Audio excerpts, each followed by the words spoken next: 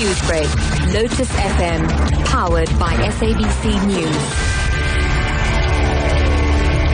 Top story at 6:30. The Gupta family has threatened to take legal action against a religious group which was opposed to a prayer service it hosted yesterday.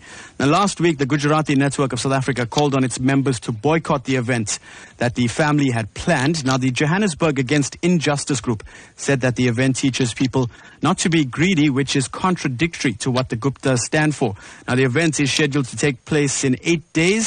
Spokesperson for the Johannesburg Injustice group, Peggy Pillay, now joins us on the line to discuss this. Mrs. Pillay, good morning and welcome. Good morning, Matthew, and good morning to your listeners. Thanks for joining us, and let's discuss this now. Why have you called on people to boycott this event in 8 days?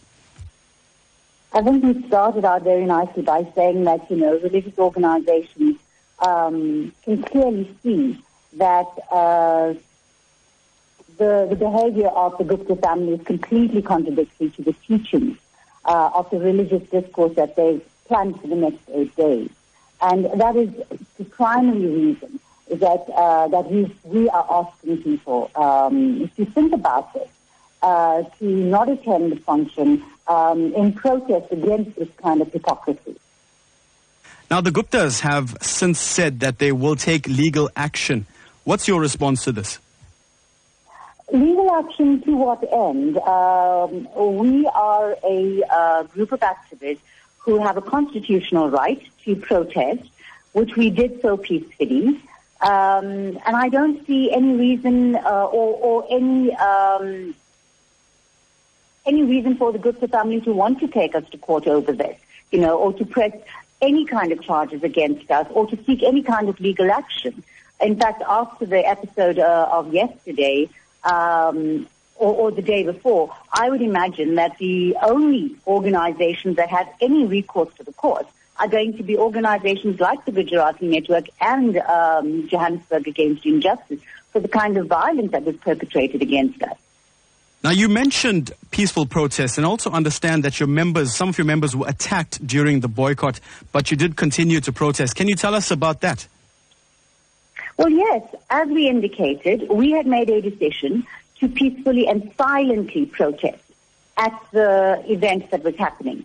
So we stood on the side with no blockage of entrances, with no words spoken at all, and had only just been there for about 10 minutes, when a combi load, in fact, 2 combi loads of Black First Land First individuals lunged at all of our activists, who were protesting.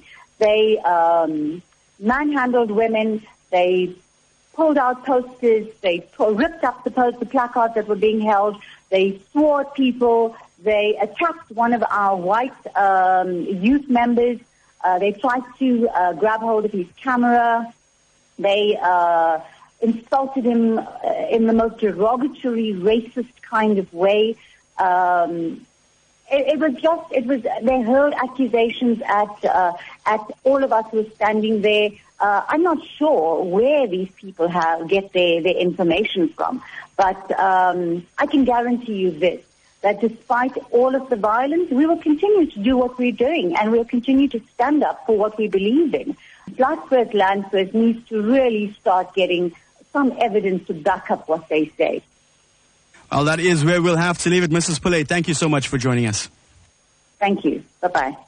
That was spokesperson for Johannesburg Injustice Group, Peggy Pillay, joining us on the line. You're listening to Newsbreak on Lotus FM.